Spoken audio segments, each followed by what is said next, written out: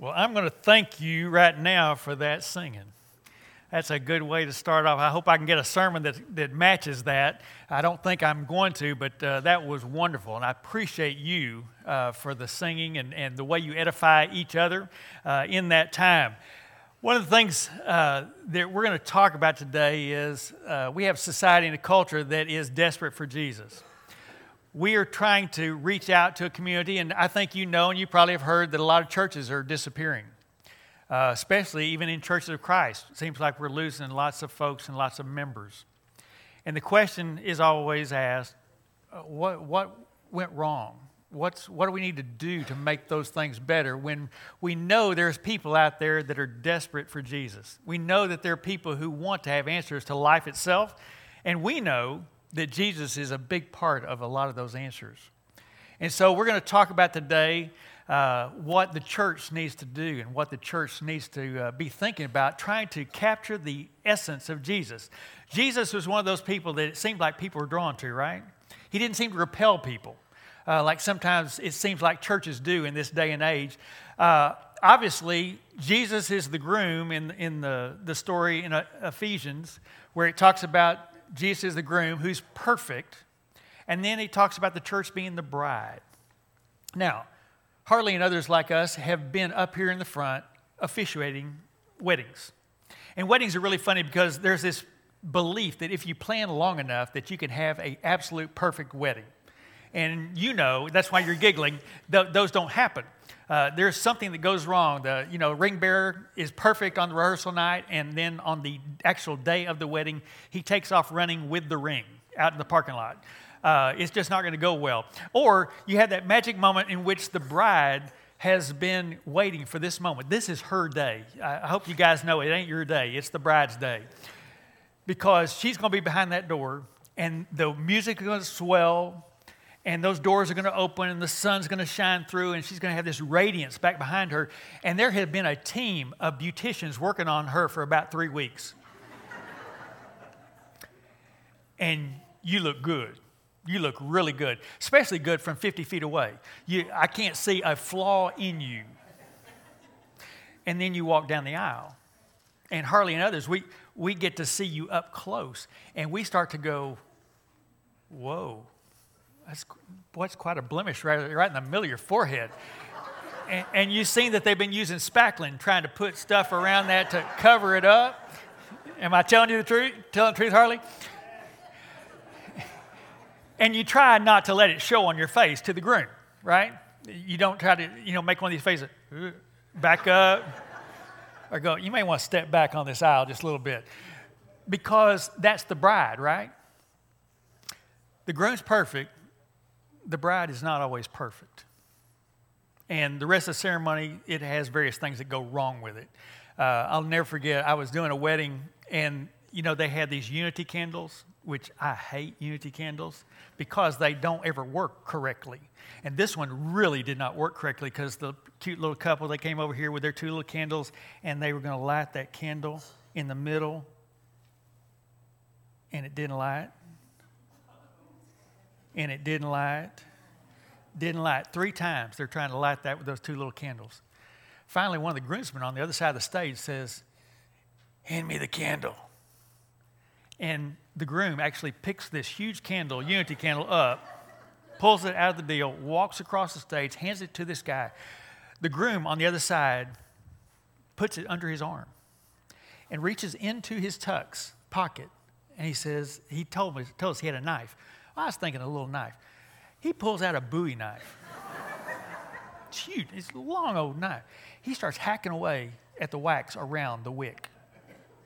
There is wax all over the stage at this point. He's just hacking it left and right, pass it across, said, that'll work. They pass it all the way across the stage. Bear in mind, this song that they picked that was way too long is just going to be perfect because it's taken us forever to get to this point. Finally put it back in place.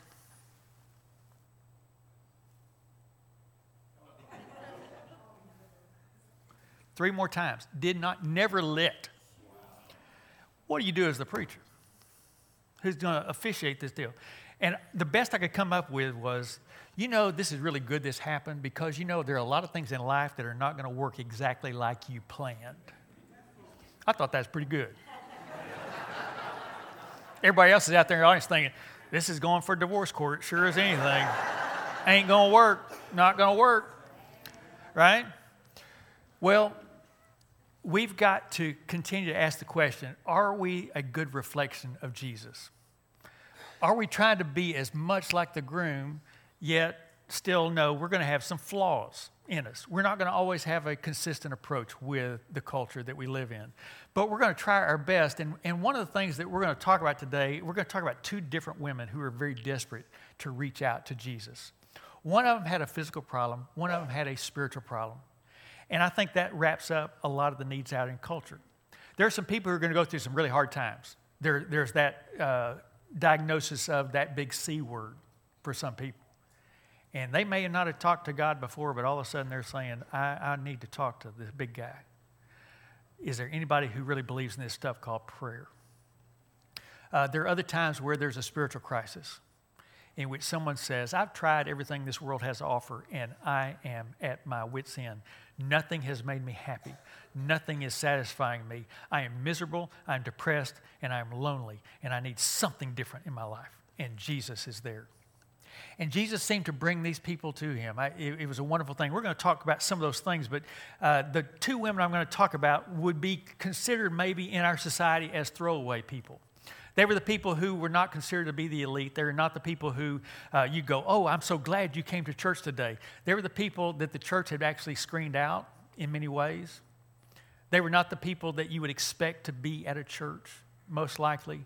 But I've found that in my life, I don't know if this represents any of you women in this room. My wife watches this channel that's where they fix everything. And this is not my wife, but this is what some of our trips look like. Whoop. Hang on. There we are. Stop. Is that a chair, a dresser, a table, or something I could paint on the side of the road there? Are any of you guys married to women like that? I married one of these types. She literally stopped me one day, and she did this deal. Stop. Look at there. Look at there. I'm looking, and I'll go, it's a pile of trash. No, look at the door. I'm going, we have doors in our house. No, we're going to make another door. And I said, we don't have a doorway for it to go in. Yes, we do. We'll take off the one that's there. We'll put this in. Once we fix it up a little bit. And so I go out there, and I look at that, and it is the ugliest door I've ever seen. It did have nice little glass panes and all, but it was in great disrepair. And my wife thinks, I am going to do this. So I think you know what this means? DIY? What's the word mean? Do it yourself. That was her idea. You do it yourself. Was she going to help with this at all? No. If I could have made a wristband, this is the wristband I would make for my wife. You've heard of WWJD. What would Jesus do? This is what can Robert fix? I am not a handyman. I work hard. I'll do it a long time. And she said, if you'll just put like 40 hours in on this door, I think it would be a beautiful door. It would be a treasure.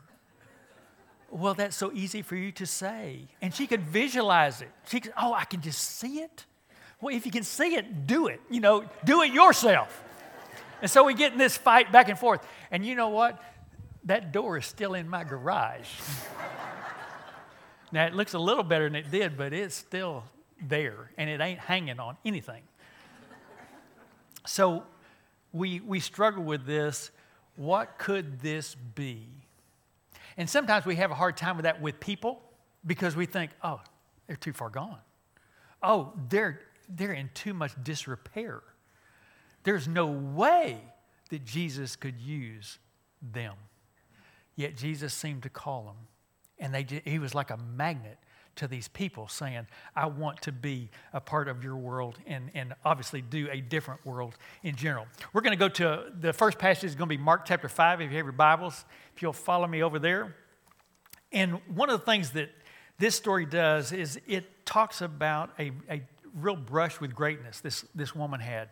And you'll see kind of her motive and what she's trying to go through. But bottom line is this woman had an issue of bleeding. And she was not supposed to be in that crowd. She was not allowed to go to the synagogue.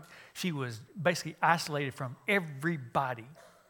But she was so desperate that day. She was willing to risk it all and go. So we start in verse 25. A large crowd followed and pressed around him, and a woman was there who had been subject to bleeding for 12 years.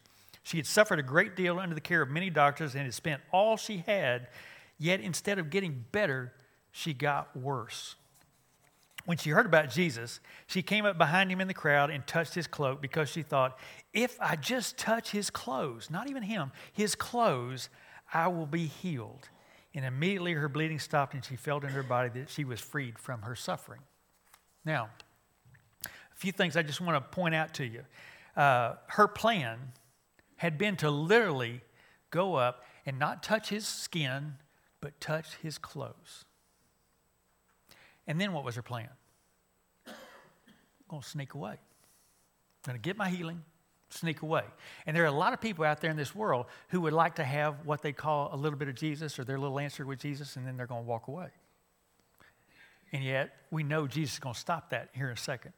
But her plan was, I'm going to reach out, touch it. No one's going to know. No one's going to know. There's going to be a big crowd. She tried to mix in. And you know, sometimes even in churches, we try to mix in and get a little bit of Jesus, not have to be called out. And the healing was instantaneous. She knew in her heart she had been healed. And Jesus feels it, it says. So it goes on to say that he realizes this. At once Jesus realized the power had gone out from him. He turned around in the crowd and asked, who touched my clothes? And of course, his apostles say, you see the people crowding against you. His disciples answered, and yet you ask, who touched me? But Jesus kept looking around to see who had done it. Now, usually in Scripture, we just keep on moving and all that stuff. But I want you to see this as a scene in a movie. Lots of people crowding around. Everyone is jostling and everything, and she reaches out and touches that robe. She's headed the other direction. She's going to get out of that crowd and get back home. She's got what she needed from Jesus. And he says, who touched me? And the apostles go, everybody touched you. The only thing I can ever compare this to is my wife, my lovely wife, the do-it-yourselfer. She loves to go to those after Christmas sales in Dallas. So we get up at like ungodly hours, like 6 a.m., to go find something that was, yesterday it was $300. Today it's only 30 cents. And we're going to get that bargain. My wife is a bargain shopper. So I'm thinking, it's Dallas. You know, surely no one will be up at 6 a.m. There's 3,000 people there at Dillard's, all waiting to get in to get that 30-cent item that was $300. So I'm watching this, kind of interested. And about, 5:40, I start feeling the crowd kind of pushing toward the doors. But they hadn't opened the doors yet, but I could just feel it. And then it gets a little closer. It's like 10 till. I start to really feel it. And there's a couple of people touching me in places I don't wish they wouldn't touch me. I'm going, hey. And then Dillard's had the brilliant idea to open one door. Not all 5 or 6 of them, one for 3,000 people. And what happened was I literally could just pick my feet up and it just carried me in like a river. And if someone said, who's touching you? I'd go, he did and she did and he really shouldn't have touched me, and get away from him and her. And I was touched by everybody. And so that, if you look at the old cities of that day and time, they're really narrow. And Jesus always drew a crowd. Man, they were going to see a healing, and so everybody's touching him. But he stops and he says, who touched me? Apostles, he wasn't talking to them really. He's talking to her. And he stops and he looks. In Scripture we usually read on, well, no. He's waiting. He's looking. Who touched me? You know who you did. You know who you are. Finally, she can't take it anymore. And she finally admits, okay, I'm going to tell you what happened. Here's what she said.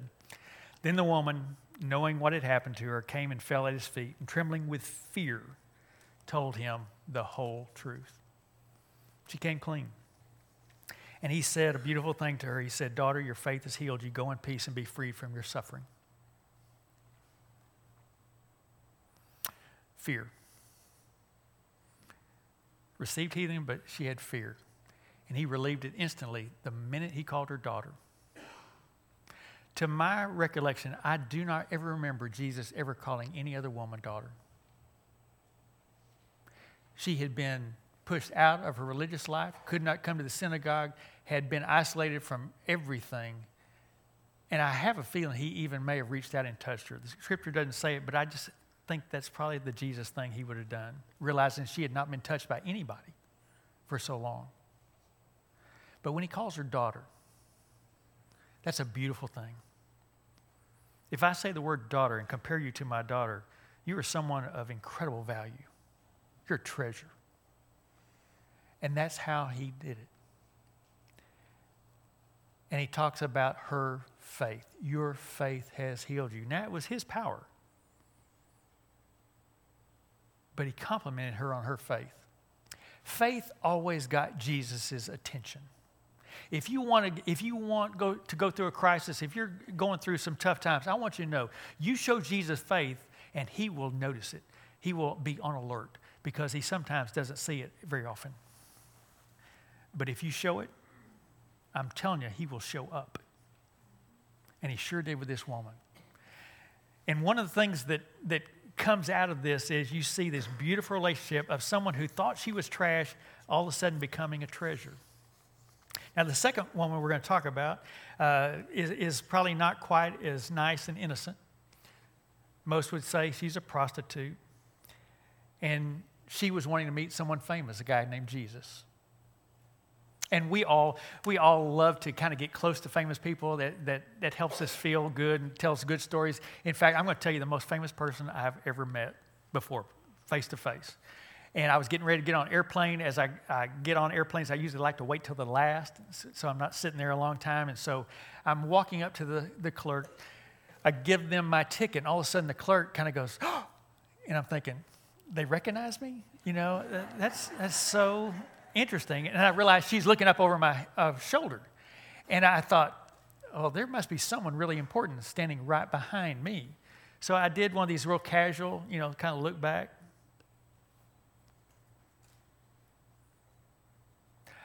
I'm not sure that is who I think it is. That is someone extremely famous.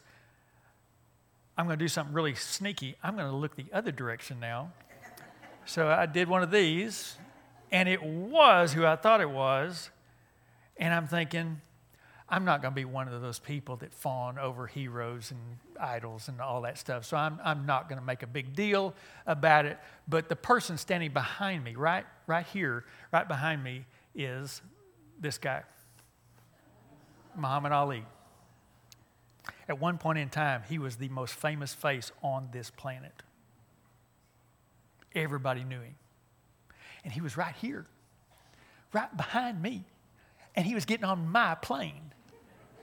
And I was going, whoa, what are the chances of this? Me getting to be with Muhammad Ali, but I didn't want to be one of those people, that would bug him and ask for autographs. You know how those people are. And so I began to walk down the gangplank to the plane, and his wife started walking beside me because he got stopped by one of those people, And so I'm walking and talking to her, and I said, I bet you get stopped in airports a lot. And she said, yeah. But she said, the champ loves it. And I said, I'll be right back. And I went back and got an autograph. Shook his hand, and his hand wrapped around mine twice. And it was unbelievable. It's incredible, but that incredible meeting did not change my life. It's a neat story. It's a great thing, and we love to be able to say, I've met. In fact, if you shake my hand, you have been shaking the hand that shook Muhammad Ali's hand. If you want autographs after this is over, I'll be glad to do that and shake your hand. But bottom line is, Jesus is one of those people that changes lives just with a brush of the clothing. And this woman comes up and says, I need you. I'm desperate. Here's the setup. It's in a Pharisee's house. The Pharisees were throwing a party. Now that sounds like a pretty lame party to me, right off the bat. Can you imagine Pharisees throwing a party? It's kind of like the ACU Bible Faculty throwing a wild party for a Christmas party. You know, we are partying for hours and hours, and no one in the neighborhood notices that we're partying. You know, it's just kind of like, Well, Pharisees were kind of that way. They were not a lot of fun. They obviously could not feed you pigs in a blanket to start with. Sorry, a little kosher joke there. Small talk about the Sabbath rules, you know, no music probably. It just has lame written all over it. And this woman who's going to come in did not have an invitation. And I don't know if any of you have ever been to a place where you didn't belong or were not wanted. I have had a frequent thing that happens from time to time in my life in which I will walk into the wrong restroom. And the women don't seem to appreciate me being in their restroom very much. And I look on the walls, and the formations on the wall are not accurate and correct for men. And then I realize as the women come out of the stalls that I'm in the wrong spot. And I feel like I need to run out of those restrooms because they are horrified I'm in their space, in their holy space. By the way, I found out y'all have salad bars in your restaurant, in the restrooms, and the guys don't. That's why y'all stay in there so long during restaurant visits, and don't eat when you get back, I hear. But you have all that presence of lots of people together. She's the outsider, they're the insiders. They're religious insiders in this, and Jesus is there watching this. So it says in verse 36, when one of the Pharisees invited Jesus to have dinner with him, he went to the Pharisee's house and reclined at the table. A woman in the town who lived a sinful life learned that Jesus was eating at the Pharisee's house. So she came there with an alabaster jar of perfume. As she stood behind him at his feet, weeping, she began to wet his feet with her tears. When the Pharisees who had invited him saw this, he said to himself, if this man were a prophet, he would know who is touching him and what kind of woman she is, and that she is a sinner.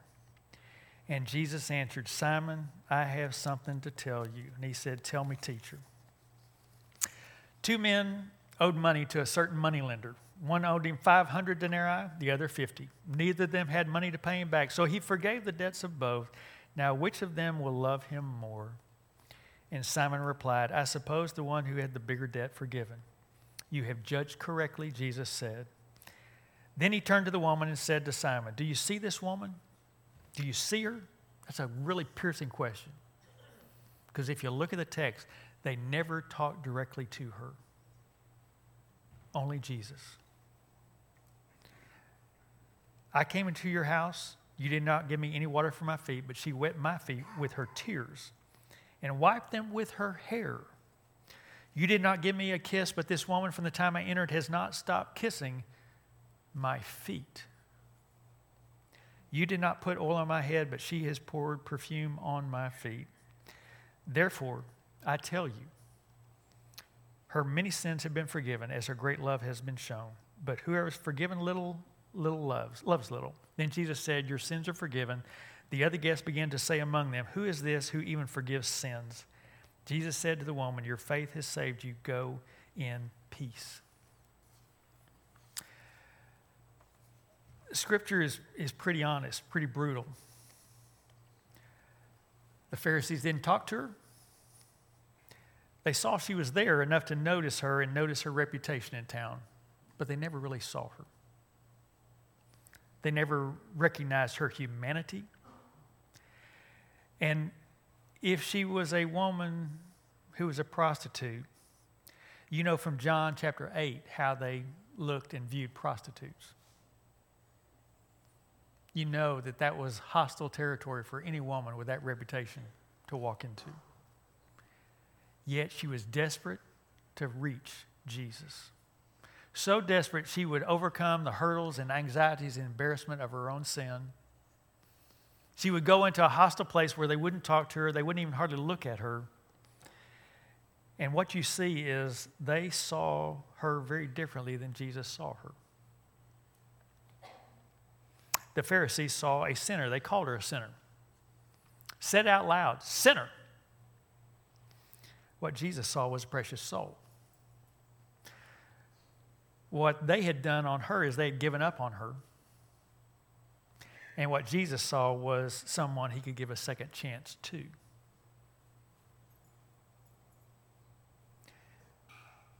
What the Pharisees saw was her past behavior. And what Jesus saw was a future that was bright, future that could be very different because he would step into it. She did something that makes a lot of men uncomfortable. She starts to cry. Can you imagine how awkward that was? And Jesus probably went, I can't wait to watch this. A woman crying in front of a group of men. And then she pulls out a gift. And a gift that, as we look at that gift, I want you to see it as much more than just some beautiful perfume. I want you to understand how she raised that money. It's a very expensive gift. She saved a long time by doing a lot of evil things, bad things. And when she offered that to Jesus, he didn't say, get that gift away. I know what you've done to get that gift. He accepted it. Because you see, inside that alabaster jar was her past. And she was telling him, I'm ready to follow you. If they'd had this song back in the day, she would have been singing, all to Jesus I surrender. All to Jesus I surrender. I've tried everything else. I'm not happy. I'm willing to do anything to just get close enough to cry on your feet and wipe those tears with my hair because I need something. I'm desperate. And in that moment, it was a beautiful, beautiful scene. And of course, the Pharisees ruin it. But that's Jesus. That's what we're trying to emulate. That's how we're trying to see people. We're trying to understand how Jesus handled her is how we should treat and look to everyone who's outside these walls. And others in our community are coming and saying, I've messed up. I've tried it all. And I want to try Jesus again. How do we see with the eyes of Jesus? We have to understand we see things very differently.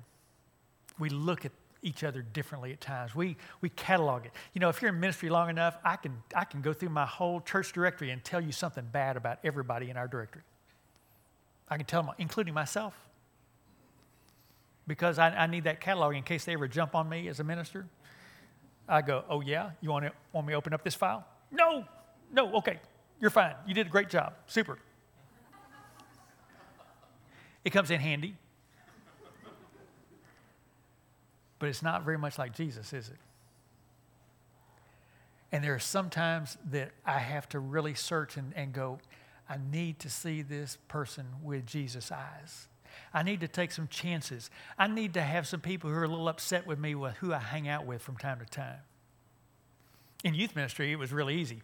I had some boys in my youth group early on at Southern Hills that they were doing this little activity on the weekend called jumping in, and it's basically called breaking and entering into a Coors plant where they had beer distributor in our town, throwing kegs of beer over and then going and drinking the beer was kind of their normal weekend activity. And then they started inviting other members of my youth group to come join them. And they had plenty of beer because they stole it over and over and over again. Well, I found out about it, confronted the boys. They, of course, did what all boys do when they're confronted with their own sin. They lied to me, said, oh, no, we're not doing that. And I said, okay, I just want you to know if that ever happens again, if I ever hear that y'all are doing this, I'm going to come talk to your parents, and we're all sit down about that. Well, the activity stopped pretty quickly after that. But those kids were actually signing up to go on my mission trip. And I thought, ooh, bad idea. These boys, there's no telling what they will do. But there was something inside me that said, I need to look at them like Jesus looks at them. What could they become? Because they were leaders. These were not the kids who were just, followers. These were the leaders. So I took them. And you know what? I got criticized. I had lots of parents. Are you sure you want to take those boys? Are you sure that's a good idea?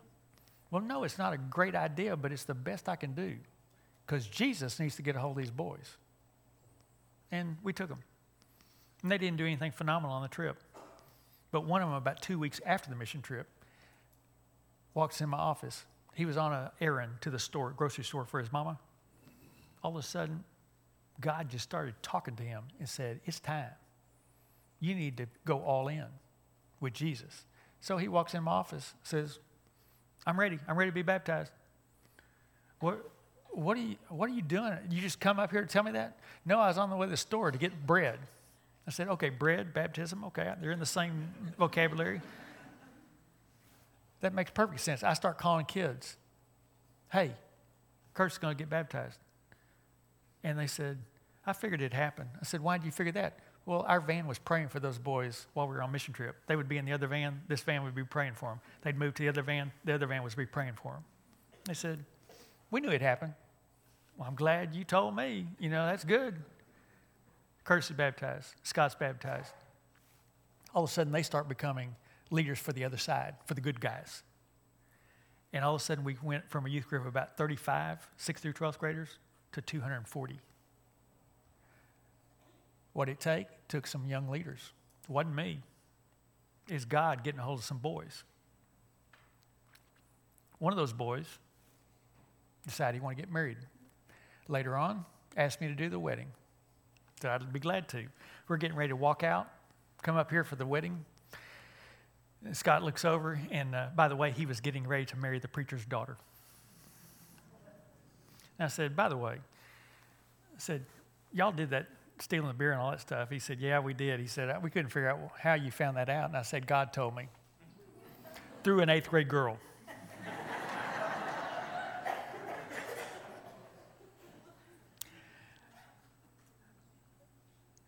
Not only did they get married, in fact, I did both the Curtis's and Scott's wedding.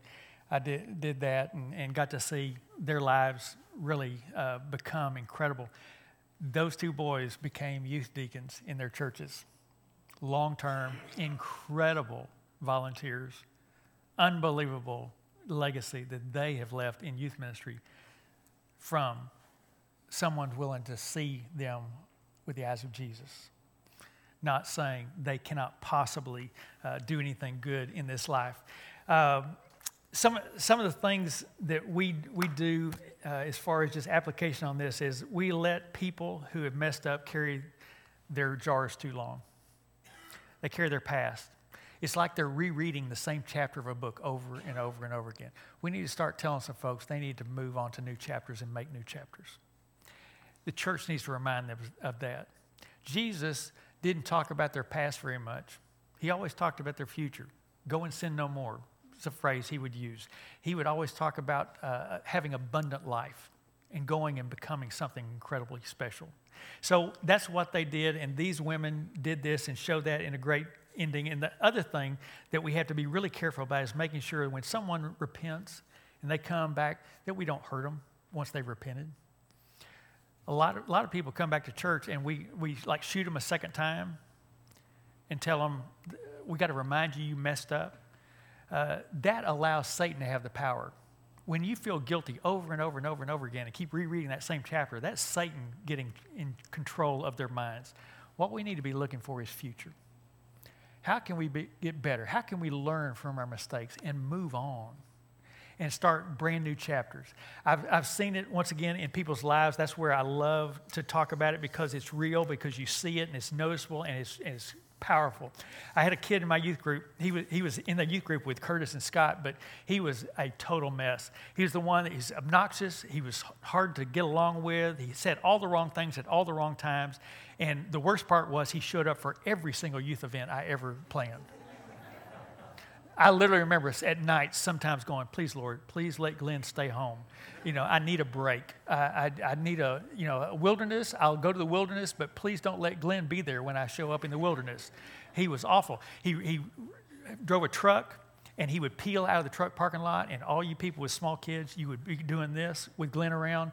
I had parents who would say, you can go with anyone to the youth devo except for Glenn, because he drives too fast and he's dangerous. And I can't tell you the numbers of times we had to pull his truck out of mud and out of trees and all that stuff. Glenn was a mess. Yet he came, and we kept going. Jesus can actually use Glenn. I'm not sure how, but Jesus is going to use Glenn someday. Well, he graduated, went off and went to college, and then we didn't hear from him for a while. And then I got a letter in the mail from his mother. Glenn's mother wrote me a note, said, you never gave up on Glenn. And I know that was hard many days because I felt the same thing as a mom. But I need to show you what he became. And I attribute a lot of the youth ministry to what happened to Glenn. Here's what he did. He's a cop, Dallas. My first thought? They gave Glenn a gun.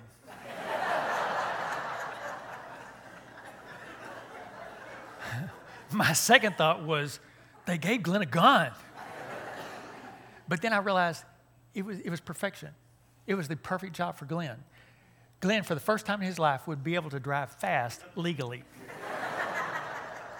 In fact, I promise, somewhere along the way during the police academy, there was someone teaching him how to drive at fast speeds and do spins and all that stuff. And I bet you Glenn started teaching the class himself and showing other people how to tutor him. The other thing about Glenn I didn't tell you is Glenn never got hurt on trips, but anyone around Glenn did. I took many students to emergency rooms because of what Glenn would do to them. If something broke, stitches, all that stuff, I'd go, was Glenn at that house? Uh-huh. Glenn shattered one of those long panel van windows one time on a mission trip by squeezing a little stuffed animal in the window and squeezed down on it a little too hard, shattered the whole glass into bajillion pieces. Was Glenn hurt? No. Were we picking glass out of other kids' eyes? Yes. And then I thought of this, and I thought, hey, Glenn's got a little angel on his shoulder that keeps him safe. So he's in the perfect job. He will not get hurt, but I feel badly for all the crooks in Dallas. They are going to get really hurt badly. God does this over and over. And the world's looking for stories like this. He's looking for people like this. And he wants us to reflect that in this community. He wants us to be seeing people that are desperate. He wants us to be saying, do you need help? We've got some answers. I pray that you will continue to fight and look and search the scriptures on how did Jesus do it? How did he bring them in? Watch his language as he's so soft in language to the sinners and so harsh at times with the religious people who get in their way, get between him and Jesus, them and Jesus. Watch for it. I think it'll make a difference, and we can start bringing some people back in to our place that are saying, I'm ready to try something new. I'm ready to go all in. We're going to sing a song here in just a second. I want to pray over you. I really appreciate your time and attention this weekend. This has been a real encouragement to me, but I hope I've been an encouragement to you to be more like Christ and to really reach out to those around you that need him so desperately. Let's pray. Father, I thank you so much for our time together today to worship you, to know that you are first and foremost our God and someone who loves us irrationally in all that you do. I thank you, Lord, that you allow us to worship in this place without fear. I thank you that we live in this town and culture that sometimes does not know you, that we pray that we will be lights among the darkness and that they will come toward the light through our lives and through our influence. We pray all this in your name. Amen. Let's stand as we sing.